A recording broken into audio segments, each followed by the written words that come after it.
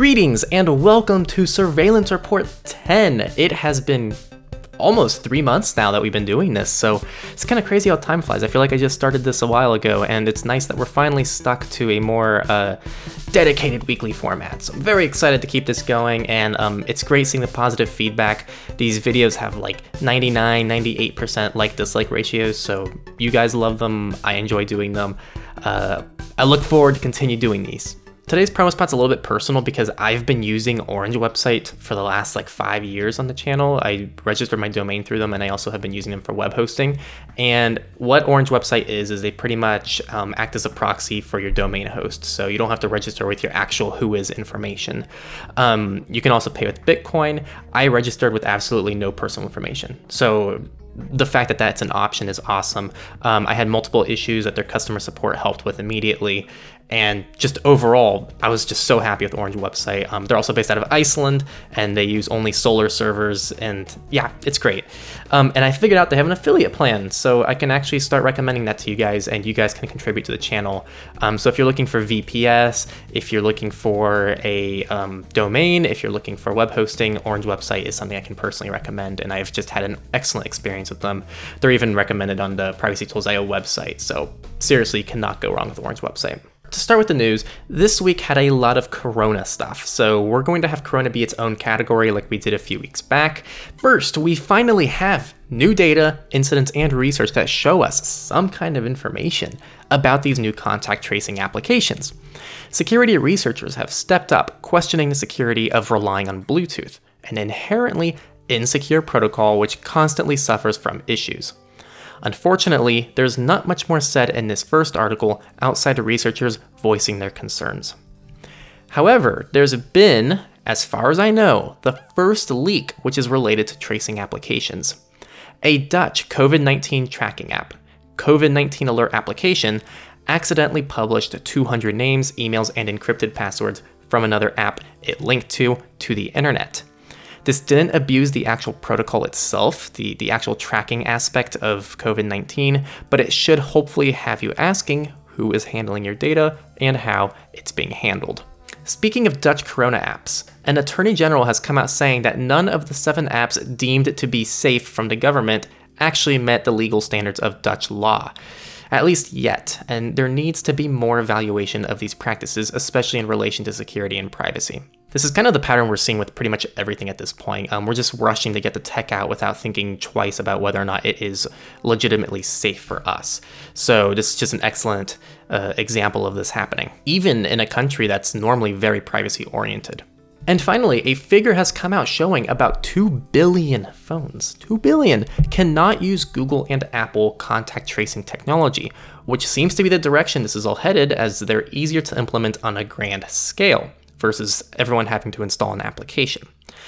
Not only are there people who don't own iOS and Android devices, but it also requires Bluetooth Low Energy, which is a relatively new technology not found in older phones. So if you have an older Android or iOS device, you likely won't have support for this. I'm overall very excited to see all these news articles come out because this is the first real data and actual stories that we're starting to see that aren't just speculation, like, oh, these seem like they're horrible for privacy. We've actually started beginning to see the implications of all of these just data hoggers. Although, to be fair, these are very, very early on, and they didn't really have that many huge effects. The fact we're already seeing them is pretty concerning. Even though we got some of that much needed evidence of the privacy intrusions related to these tracing apps, there's still negative news this week about coronavirus. Plenty of it. The French and German government specifically, they are developing a contact tracing protocol named Robert, not to be confused with Windscribe's Robert. In their defense, this is meant to be privacy preserving, hence the ER in Robert from the ER in preserving. In all honesty, the amount of hoops they jumped through to make the name Robert work is just absolutely hilarious. Robert, R-O-B-E-R-T, is short for robust, and privacy-preserving proximity tracing protocol. So, robust and privacy-preserving proximity Robert tracing protocol. So they kind of just picked out random syllables from this long name to make Robert work. Just a side note, I thought it was hilarious. Anyway, they've posted the technical specifications on GitHub with plenty of documents explaining their work. This is all nice, but the TechCrunch article breaks down several issues right off the bat, like no guaranteed anonymity for users and extreme centralization of data. However, it seems that Germany may have actually changed this to address these concerns because they are now implementing a much more decentralized process. So, yay? However, it seems France really isn't on the same page as Germany here, as they've taken the complete opposite direction. Apple and France are now in a battle. France is pressing Apple to let its tracing app work in the background on iPhones without building in the privacy measures that Apple wants to include. So go Apple in this event, but also France, come on man, what's going on here? It's so fascinating seeing the politics between companies and countries because at the end of the day, these companies have an immense amount of power. Apple is arguably a much more powerful entity than France in a lot of ways. On the other hand of the spectrum, Bulgaria is the newest country testing out a home arrest bracelet. It's not actually called that. It's of course much less menacing. It's called, quote, life wristbands. Yeah, it sounds amazing, right? These devices monitor user heart rate and can be used to call emergency services. Two things I really don't think are necessary in tackling coronavirus, so I don't know why those are included. Make no mistake, this band is for home arrest. It alerts authorities if you leave home or try to remove the device. That's the main purpose of this device. So anything else, this life wristband thing, yeah, whatever. This to me is just crazy. I can't even believe that people are not out on the streets protesting that they have a home arrest bracelet on. That definitely goes past my boundaries. I can't imagine myself wearing one of those. But also, like, what choice do you have, right, if the police come knocking on your door? So it's kind of a tricky subject, but scary altogether. And finally, the US has decided it wants a piece of the pie. Palantir, I believe that's how you pronounce it, an analytics company with close ties to Donald Trump, is supporting the US Department of Health and Human Services in building a tool that tracks coronavirus spread. This pulls data from federal, state, and local governments, healthcare facilities, and colleges to help officials determine how to prevent the virus. As if we don't already have that answer, social distance, do we really need mountains of data on every citizen to know how to tackle this virus? Side note, this is the company known for its surveillance and analytic work for the US government in the past, including offering a profiling tool to ICE and predictive policing software to the city of New Orleans. Fun fact, the name of the company, Palantir, is a reference to the Lord of the Rings trilogy. It means the Elvish word for all-seeing. So it's a clever name, I'll give it that, but also it's literally called all-seeing. So yeah, if that doesn't tell you some things about the company. However, let's not be fully negative, because there are some positive things that happened this week with Corona. Israel has stopped police phone tracking as a result of privacy concerns.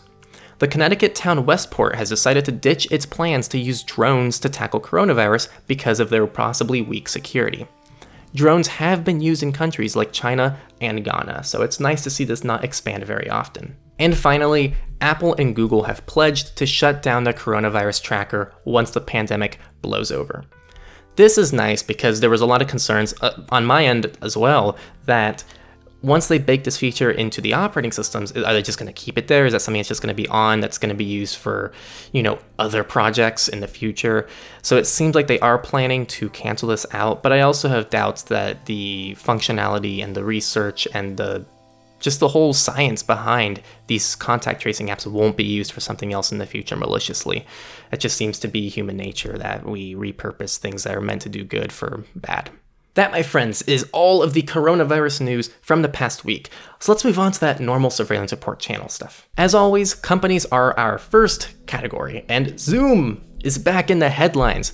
So security researchers discovered it was possible for someone to obtain a full list of Zoom users inside a specific organization. This is not to be confused with that domain sharing feature we talked about in the Zoom video. This exploited the way XMPP is utilized in the Zoom chat to receive a list of users associated with the domain. This issue has now been fixed.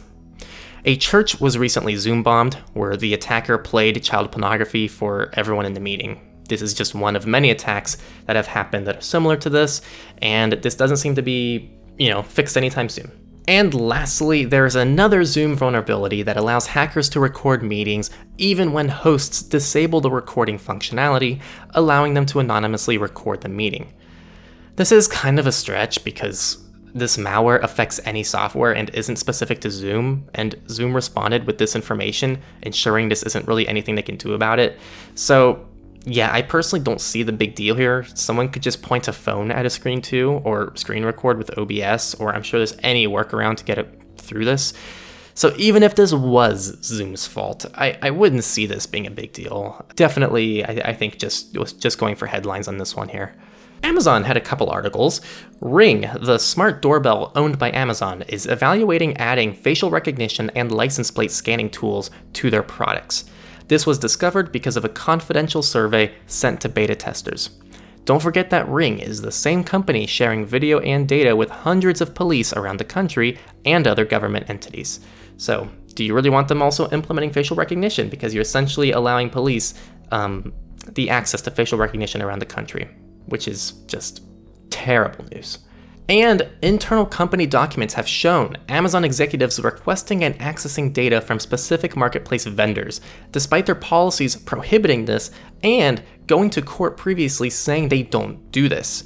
Amazon, come on, man, what are you doing? Almost every news article I see about Amazon just pushes them further and further towards a evil corporation. I mean, we've known for a long time they're evil, but I guess the news doesn't normally help them. The gaming world has been kind of in a frenzy lately. The source code of Team Fortress 2 and Counter-Strike were leaked and published for anyone to download. There were original concerns with possible exploits, but Valve has come out saying go for it, it's not a big deal, but we recommend using our official servers. So if you are someone who's going to be doing that, just make sure you try to stick to the official game. It's a free game, Team Fortress 2, so yeah, just play the free game. Nintendo has confirmed 160,000 accounts were accessed in a hacking attempt that started in the beginning of April. This included nicknames, date of births, countries, and email addresses. Nintendo is urging users to enable two-factor authentication. For the record, you should be enabling two-factor authentication for every website that allows it. And as a bonus tip, do not use two-factor authentication within your password manager, which is a huge thing that's been happening lately. You don't want to have the thing you're supposed to know with the thing you're supposed to have inside the same location.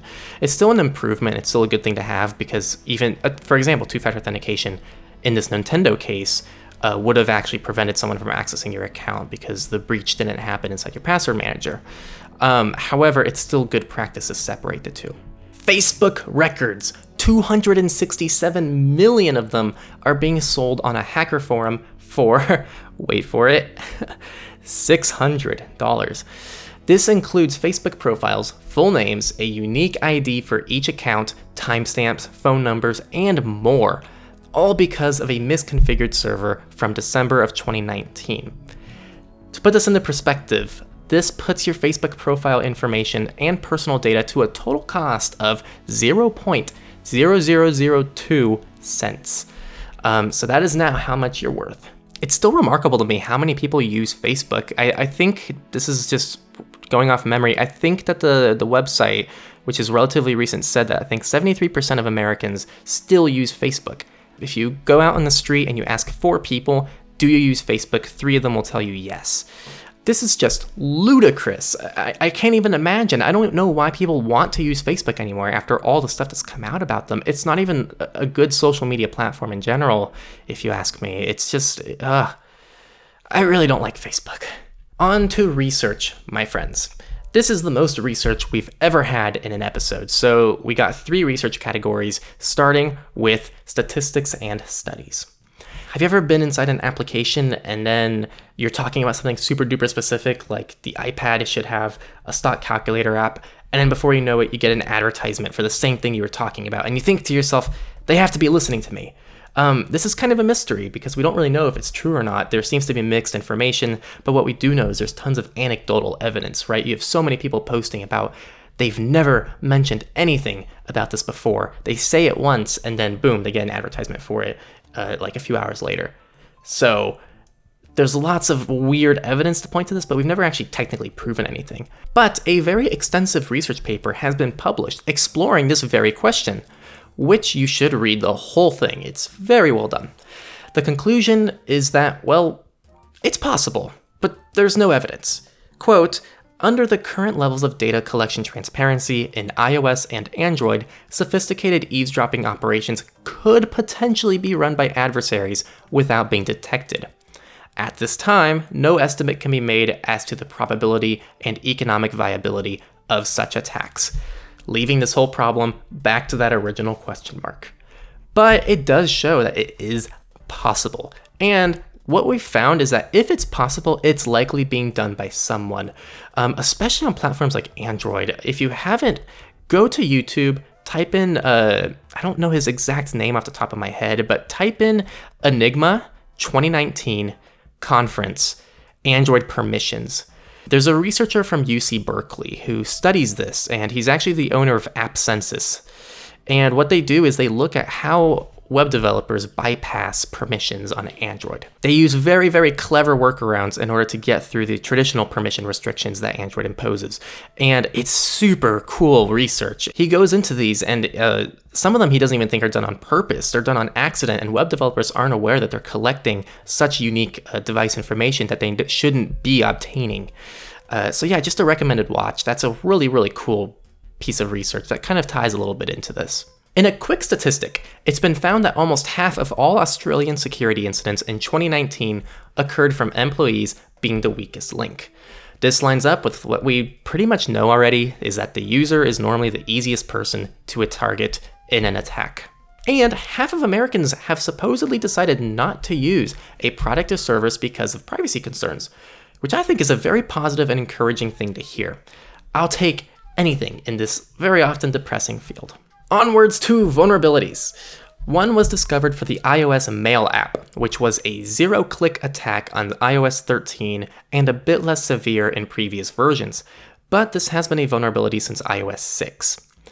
This only affects the stock Apple Mail application, so until it's patched, it's highly recommended for you to disable the Mail app and use another email client from the App Store. To add, there are suspected targets from the vulnerability, including executives and journalists from several countries. Funny enough, Apple has come out and said they found no evidence of hackers exploiting this flaw in the real world, and even said these vulnerabilities are not sufficient to bypass iPhone and iPad security protections.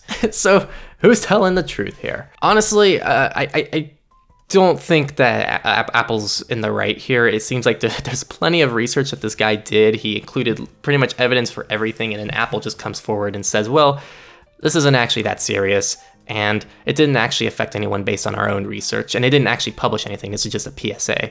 IBM has also come under fire for having 4 0 days, which the researcher reported to their official bug vulnerability disclosure program, which they ignored. So the researcher posted his findings on GitHub instead. Savage move. Good on him, since IBM ended up responding saying it was a process error on their end. Okay, IBM, sure thing. An Android Trojan has emerged, mostly in Spanish and Portuguese-speaking countries, that is able to steal credentials for common banking applications. There's really not much more to say here. It's, I guess, a pretty typical malware attack. Just know that if you are in one of these Spanish or Portuguese-speaking countries, that you should probably look at this article and see different precautions you can take to prevent this. If you need another reason to avoid third-party antivirus software, as if there aren't enough, here's one more. Security experts from Iraq 9/11 Labs discovered Symlink race vulnerabilities in 28 of the most popular antivirus products that affected all major desktop operating systems, including Linux. This vulnerability results from a program creating files in an insecure manner. I'm begging you, whoever is listening, if you know how to distinguish a safe and an unsafe website, and you check for phishing attacks, and you do the basics and you understand the basics of how to protect yourself on the internet, you do not need a third-party antivirus. The only desktop platform you probably should have any antivirus on is Windows, and for that, you can just use Windows Defender. It's actually improved a lot over the years, and it's pretty comparable to any paid antivirus. They're a huge concern privacy-wise. They're collecting all data about you, and we don't know what they're doing with that data. They can cause their own security issues, as we just talked about. And they're normally not free. And on top of that, well, there are other issues with antiviruses, like if an antivirus is always giving you false positives and you are bypassing them manually, is it really going to protect you for when you actually get a real threat? So there's also the question of how effective are they in real world use case. in general, I can't really recommend antiviruses that much. Finally, to finish research, we have one leak. Researchers from VPN Mentor found a database with 42 million records belonging to a France-based exercise firm, Kinomap. They did not respond to the researchers and left the database exposed for public access. This included a great deal of personal data, and I'm sure a GDPR fine is on their way. It's time for politics. I'm dying, this is such a long episode. The US has been offering loans to businesses as part of their coronavirus relief. Unfortunately, about 8,000 business owners may have been exposed to other applicants. This included names, social security numbers, tax IDs, addresses, date of births, emails, phone numbers, marital statuses, and citizenship statuses, household sizes, income, and yeah, honestly, pretty much everything you are told never to share with anyone else was exposed. This wasn't believed to have been abused, luckily, but still, wow. This specifically isn't much of new news, but US senators have urged cybersecurity officials to defend the health sector. That's really about it. Meanwhile, there have been cybersecurity vulnerabilities discovered in FCC systems, who received 136 recommendations to improve those systems. So maybe the US senators should be talking outside of just the health sector and applying those letters to pretty much any field of the US government. International news, Australia definitely made the headlines this week because Australian universities plan to use exam monitoring software, which monitors students through webcams as they take exams from home during the pandemic. These platforms require students to upload biometric information like photo ID before exams and require access to the computer's webcam, mic, and keystrokes to prevent cheating. Students have thankfully spoken up, and this is now an ongoing debate with a questionable result. Just a good reminder that if you are being affected by something that you feel is intrusive to your privacy, you should always stand up and say something about it, because most likely you're not alone. India is next, who has been found to block more web pages than Pakistan, Bahrain, and the UAE combined. India has been found to have, quote, installed the highest number of internet filtering systems. I know India is our second largest viewer base outside the US, so if you're listening from YouTube, drop a comment below with your thoughts. I'm actually very curious to see what you think about this. Supposedly, most of the censorship revolves around URLs, including content related to the deaths of Muslims of Burma and other atrocities on the minorities of India. So I'd like to hear if this is true, and also your opinions on it. I'm not very familiar with Indian politics, so I'd like to be enlightened. If you're listening on the podcast, you can just go to the YouTube video as well and leave a comment. I'd like to hear what you have to say about that as well. Our last political article is a good one. The Netherlands have committed to free and open source software as a default for internal affairs. That's awesome. Good work. Keep it up. And finally, we made it through all the way to the Misfits. Webkinz, I have not heard that name since middle school, has been pwned. 23 million usernames and passwords from the children's game. This was all thanks to an SQL injection vulnerability. Luckily, the only personal data exposed was hashes for the parents' emails. Wink, wink, parent emails. I'm sure it's mostly just adults putting in their own emails, right? Or is this actually a kid's game? I don't know. I've never played it. This here is just a classic Misfits story. An online auction of a record-breaking whiskey collection was hit by a cyber attack. It's very unclear what happened from this. There's no information, but I felt this was such a hilariously random thing to target, so I put it in. The Air Force, the ones with the planes, has announced it wants people to try and hack its satellite in orbit. This is going to be a DEF CON event, which will have qualification rounds, and yes, actually involves a real orbiting satellite. Ooh. This is actually a cool move on their end, as they're semi-opening up their systems, something very rare to happen for the Air Force, despite an immense number of issues in how they've been handling their own cybersecurity. So this is reassuring for the future of cybersecurity of at least the Air Force. Next up, a genetic testing lab has suffered a data breach that may have exposed medical information on nearly 250,000 people. If you still think giving your DNA to some random company is a good idea, this is just one more reason that I can tell you it's not. This is going to work against everybody who ever submitted their DNA someday. You will get screwed over if you do this. And finally, those stimulus checks, that $1,200 one-time payment the US is sending to people, which is supposedly going to fix all of our financial burdens during the pandemic, is really easy to check the status on online, to the point where landlords are illegally spying on the status of their tenants' stimulus checks. Now that is scary. And I mean, I don't really know what to say. I can't imagine my tenant, because I live in an apartment, I can't imagine my tenant coming to me, or even just on their own terms, going to see whether or not I've received my check so that I can afford rent. Definitely very spooky stuff. I think that the craziest thing is that even though the tool is relatively accessible, I think it requires your social security number, date of birth, and your home address. It seems like the tenants were mostly getting the social security number from previous breaches, so that would mostly be Experian, the Experian data hack that happened some time ago, at least according to the source that told this story. So it's interesting that tenants actually went this far out of their way to locate the data from the Experian hack. And that, my friends, is all of the news for the week. This was kind of a crazy week, so thank you for watching all the way through. Thanks for tuning in. Very much appreciated. Once again, I want to go ahead and plug Orange website. That's going to be the way that you can support us, at least in this surveillance report. You can find their information in the description. I've been personally using them forever, and I just learned they had an affiliate program, which I was super excited to learn about. So if you want to support us through that, join the Orange website. I can't recommend them enough. And also, thank you so much to the patrons. We are about to hit our next goal, which is $100 a month. I think we're like $4 away, so awesome stuff. Thank you all for your support. It's just amazing. That's all I have to say. Check out where to follow us and join our communities below. Like and subscribe if you're on YouTube, and if you're on the podcast, well, just you tuning in was just incredible. So thank you all so much for watching, and have a great day. I'll see you next week.